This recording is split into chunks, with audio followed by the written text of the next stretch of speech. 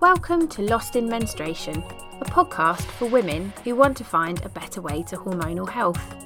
I'm your host, Gemma Barry, an ex-nurse, period activist, comedian and herbalist. You might think that's a strange combination, but I wouldn't be where I am without those skills, let me tell you. Be ready for health tips and banter, no filter talking, belly laughs, and most importantly, finding your map so you aren't lost in menstruation. This is the stuff you wish you'd known years ago, but it's never too late. Let's get started. Hello, welcome back to another episode with Gem on the Lost in Menstruation podcast. I want to chat to you today about what it's like to get a diagnosis of endometriosis. Kind of rhymes, doesn't it? I can only talk about it from my world viewpoint, in that I'm a woman who has endometriosis, adenomyosis, but this will apply to those of you who have other gynae conditions. I think there is a real issue within our society and in women's health as a whole. The problem being we're not listened to, we're not heard, and this is the crux of the problem as to why we don't get a diagnosis so soon. And the awareness that is happening now, more people talking about it, is a good thing, because if you're struggling and you hear a story and you think, Christ, that sounds like me, this is going to help you to maybe look it up, speak to the right people and start to get the ball rolling. However, we're in a bracket at the moment of this just happening. So what this means for future generations is that hopefully these things are going to be picked up a lot sooner, and they're not going to be under the same stress and duress of getting a diagnosis. That is my sort of blue sky thinking and hope for life going forwards. At the moment, within a pandemic, health is being cancelled left, right and centre. So women's health, gynae health was already balancing on a knife's edge in the old world, and now we're struggling even more because attention, rightly so, has been taken elsewhere. But what does that mean for us sitting here struggling with periods, right? Now, it took me 10 years to get a diagnosis for my endometriosis and adenomyosis, and that was thanks to having a cyst as well that was on my ovary. And I was also diagnosed with fibroids, which on the grand scheme of things is small fry compared to everything else that's going on in there. I had known instinctively that something wasn't right. There were signs, there were symptoms. I didn't know any better. I couldn't put my finger on it. I was asking the right questions, but I wasn't being listened to, and I certainly wasn't being heard. I'd expressed that sex was uncomfortable to my doctor. Nothing really came of that. I was obviously put on the pill from the get-go. I struggled with very heavy periods, very painful periods, and I didn't always express that because I just thought it was the norm. I didn't have a relationship with my mum that was very open about talking about periods and things, and she had struggled as well, so her worldview was, this is kind of how it is. And I often get asked this question. People stumble across me, find me on the Tinterweb, maybe read my article that I had published on Mind Body Green, and I know I offer a beacon of hope that when you're served something that feels a little bit life-changing, because it is, but also something that actually gives you a oh my god, I'm not going mad moment. That's what my diagnosis did for me. It reassured me that I wasn't losing my marbles, actually, because I honestly felt like I was going a little bit mad, because it felt like I was living in a glass box, and I was expressing things. I was saying things out of my mouth. I was saying them out loud. I was saying them to anyone who would listen, and no one was listening, or people were just sort of waxing lyrical to me, smile and nodding. And I thought, my God, I must be, this must be just me. I must just need to crack on with it. So you start to internalize a lot of stuff. And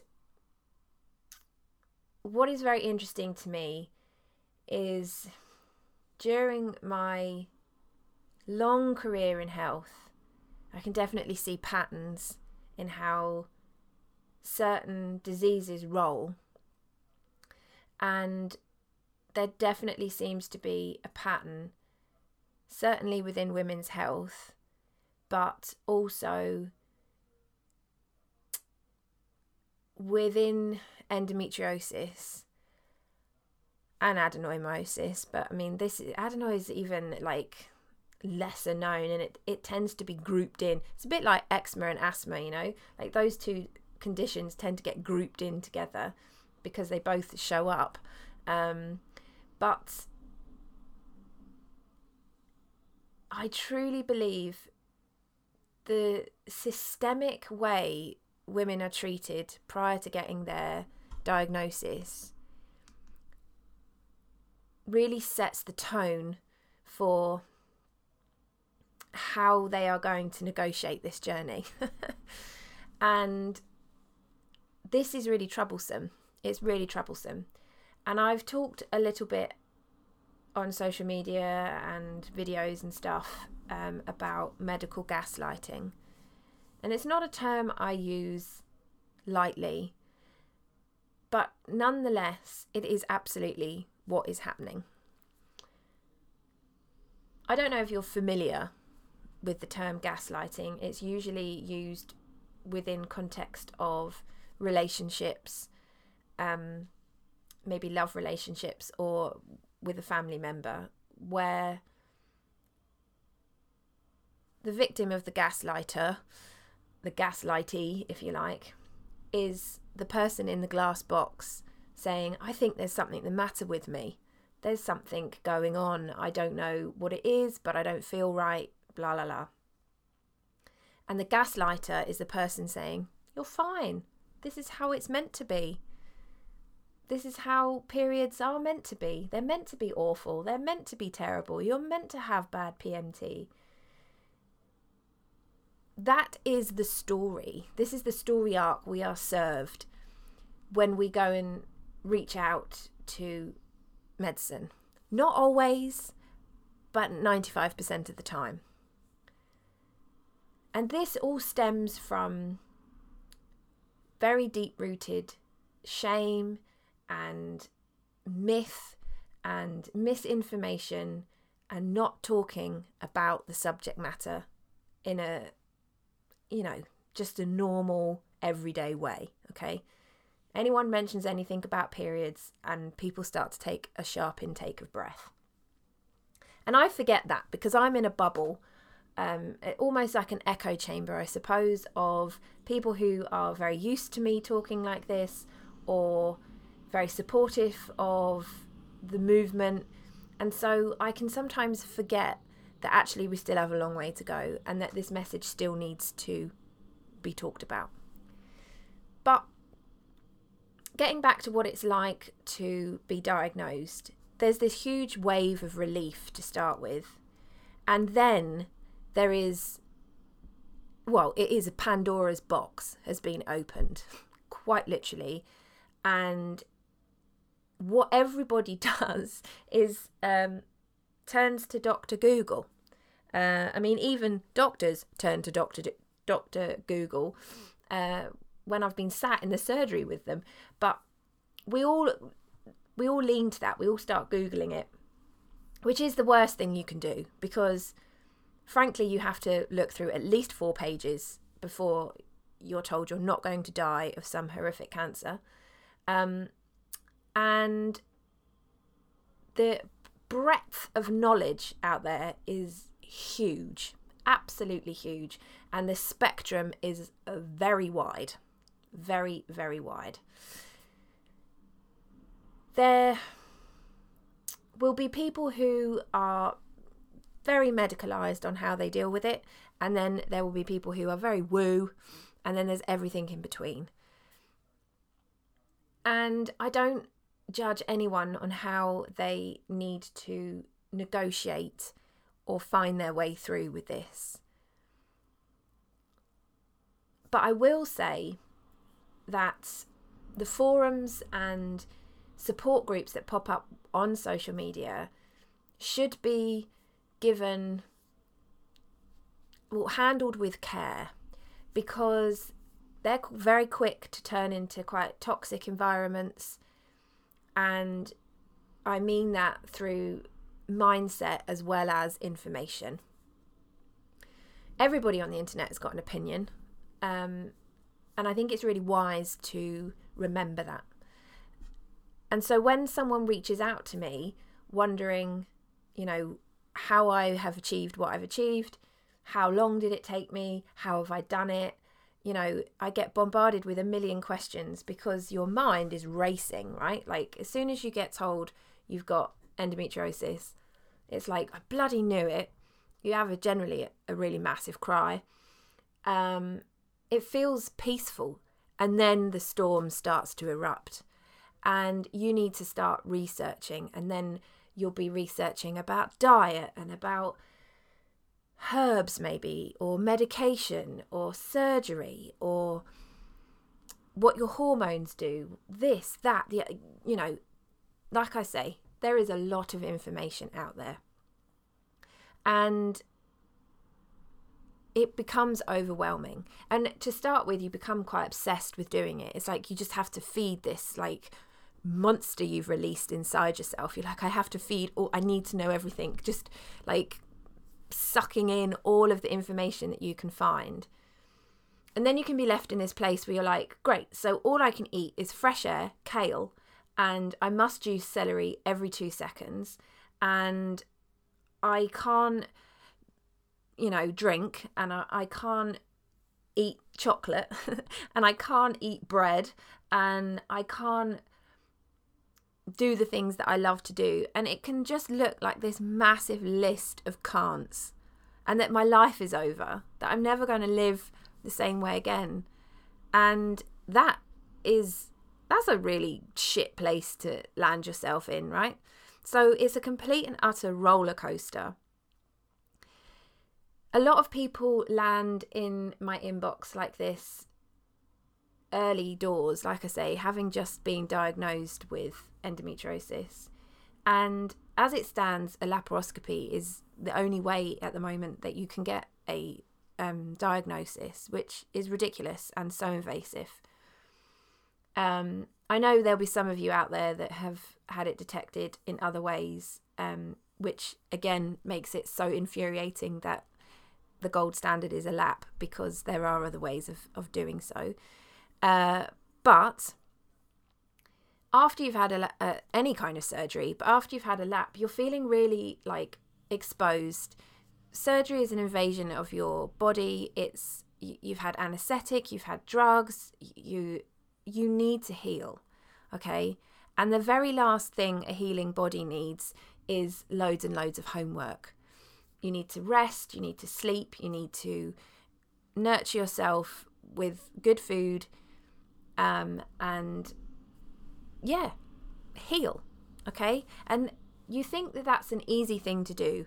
Oh my God, no, it's very difficult for people to accept that. It was really difficult for me.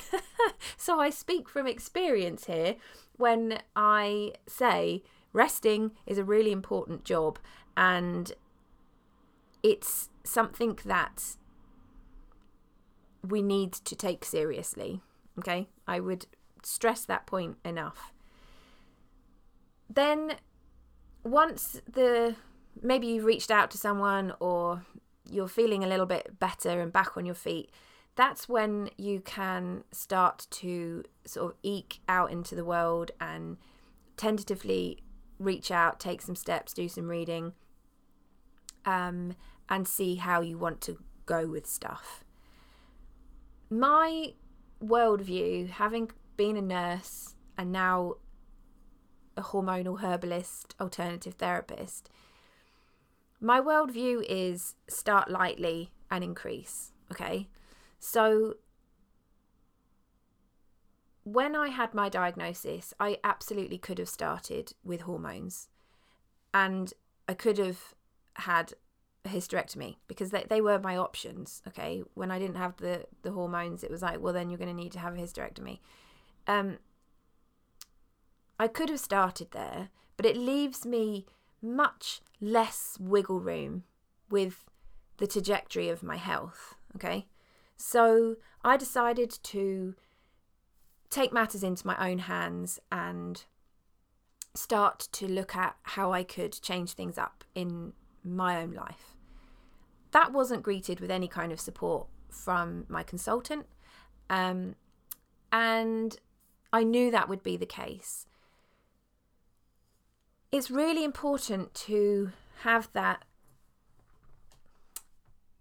It's not confidence, it's almost just a knowing, to trust your inner instincts, basically, because I know I can go back there if I need to, right? But I also know that if I start there, I don't have much room, and I have certainly set my path. A lot of people ask me how long it's taken me to get where I am. How long has it taken me to be in a place of remission or healed, however you like to look at it? And I can't really answer that because, one, I don't want to put any time frames in anyone's head, so I wouldn't. Having worked as a doula and in the birth world for a long time, I know the power of that situation. If a pregnant woman says to me, how long is the average birth, and you were to give her a number, that is exactly what she would be working off, or her partner. And this puts a lot of undue stress on yourself, and, even if you're not thinking of it consciously, you'll be thinking of it subconsciously. The goal and the intention and the aim when I work with women is to find the balance. It's to find what works for you, because every body is different and every bodies are different. Okay? So what works for me might not work for you, but something else that didn't work for me will. And that is the beauty of taking this route. It's undoing a lot of patterns, a lot of patriarchal and societal social norms and rules that we are living by, and putting you in charge, putting you in the driving seat. It's stopping the kind of white coat syndrome that a lot of us can be tortured with, basically, because we think well, they all must know best. Nobody knows best. Only you know best. Only you know your body. Okay? When I nursed, people would refuse doing things all the time. And they were the patients who were the biggest learning curves for me. Because I'm like, yes, of course you don't want to have to do things just because I'm saying you have to. And it made me more compassionate. It made me realise that just because the system said that this was the time that you had a wash, or this was the time you got out of bed, or this was the time you had to take your tablets. But if you didn't want to, you didn't have to. As long as you did it at some point. And you know what? Even if you missed it, so bad. I don't shower every day. So why is it that we feel so obligated to follow these kind of arbitrary systems that are in place? I responded then to my clients with their needs. Of course, they were all offered the same. Of course, everyone was offered a cup of tea when I went round with the tea trolley. Of course, we went around with all the medicines and most people took them at the right time or at the time that was suited them. But I became a better nurse because of that.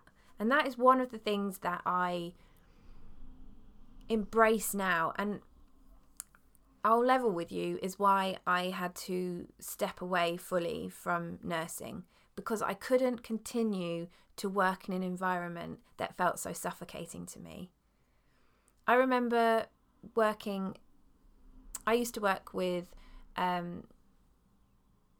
people who had cystic fibrosis, and I remember one of the patients saying to me, I remember when you, and that wasn't just to me, but it was to all of the collective nurses, used to be able to spend time with us and sit with us and watch a bit of TV. And that was like a dagger into my heart, because I realised that we weren't doing that. We weren't able to do that. We didn't have the time. And those little pockets of things, they are really, really important. They are as important as getting the meds out on time. They are as important as having a shower. They are as important as laughing, as breathing, those things are vital. And that's why I couldn't work in that environment anymore. And that's why I work in a way that is, oh my God, so much healthier for me, but also healthier for my clients, because we're able to work at their own pace in a way that works for them. And we have a mutual understanding. We have trust. We have a space that is open and wonderful. And there is no you have to do this or you have to do that. I will give you all of the direction, and it's up to you how much you run with it. And there will be some that will run with it more than others. And that's not to say, that's about blame or anything else. It's life is life, right? And we all do the best that we can do with what we've got. And we can't operate on 100% all of the time, especially being cyclical. We absolutely can't. We have 100% for a few days, and then we're working our way back around again. So it's nonsensical to even think to work that way. So women come to me from a place that is very structured, very patriarchal, very traumatic. And they arrive in a place that is completely the opposite. They arrive with someone who's like, hey, how are you? Just take your time. Who's not jumping in there to fix things. It's like, well, let's talk about this. Let's see where this sits with you. How is this feeling? What's going on? Because I could easily just go, just take that. Just do this. But I know I wouldn't, and I know that you wouldn't, if you don't feel you're able to, or you don't feel you have the time to. So we have to figure stuff out on how we can best incorporate this into your life so that it doesn't disrupt it, horrifically. We all want to have ease. I am the biggest ease freak there ever once was. If things aren't easy to me, I tend to think, fuck it, I ain't doing it. So I take that theory with me when I'm working with you. So if you're at a place where you've just been diagnosed, or you have been for a little while, know that you have time, okay? You absolutely have time. I'm here always. You can always book in for a discovery call. You can always join my Facebook group, Red, and come and see how I work. Come and see if it is a place that could be beneficial for you. But I'm not the kind of therapist or nurse that is going to make you do anything you don't want to do. I'm not disillusional with my beliefs about health. I'm actually really clued up on both sides. And I just think when we've been in a system for so long that has told us that there is nothing wrong with us, sent us away with painkillers, with hormones, without listening to our cries for help, I think you are worth more than staying in that system. I think you are worth investigating, caring for compassionately, and having a space that you can really let everything hang out. You can really understand what is going on so that you're better informed, so you can make the right decisions for yourself. Because nothing in life is static, okay? What's right now might not be next year. Especially, I mean, if 2020 has taught us anything, it is that we have to be adaptable, that we have to be able to be ready to change. And that's basically what a diagnosis is. It comes in and it whips the rug right out from underneath your feet and it makes you fall flat on your face. And then we have to find our way through that.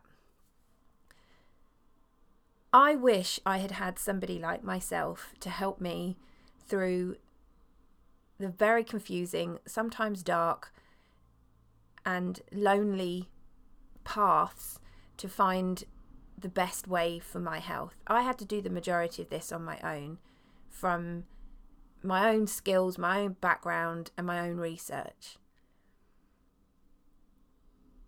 You have the opportunity to benefit from all the years of my experience, to fast track yourself to a place where it would have taken me a hell of a lot longer. And it's not about speed or time in doing that. It's about just having the right information and having it condensed and having it presented to you in a way that's really easy to digest and isn't going to constantly make you feel bad. I see a lot of alternative therapists out there saying, if you don't believe in me, then you're stupid. But I don't believe in that. Like, in the comedy terms, that is punching down. That isn't funny. And I feel like medicine can be a lot like that too. Well, if you don't take my advice, then you're stupid. My consultant said the same thing.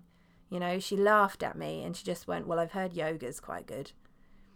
Really condescending. That doesn't help. That doesn't help our cause. It doesn't help your mindset. It doesn't help your chemistry and biology. It doesn't help anything. So you won't find that there. You'll find banter and you will find laughter, but there will be no punching down, only lifting you up and finding the place that works for you and finding your balance. So I hope that's helped, because again, it's often things that aren't talked about that when we listen to them, you think, oh God, yeah, I felt exactly like that. Well, at least I know I wasn't going mad, that I'm normal, whatever the frick that is. But it also just reassures us that we aren't on our own. And in times like this, I think these connections are even more important. So stay safe. And if you want any help with anything further, then you can find me on The Grid on Instagram, and you can find me on Facebook, or you can drop me an email. Big love. You've got this. You're way more resilient than you ever could have dreamed of. Thanks for tuning in. If you loved it, feel free to leave a comment and give us a follow. You can find more information on my website, thewellwomanproject.com, or come find me on The Grid on Insta or on my Facebook page. You can also drop me an email, gemma@thewellwomanproject.com. Any information we've shared today will be in the show notes. Thanks again for listening. Big love, Gem.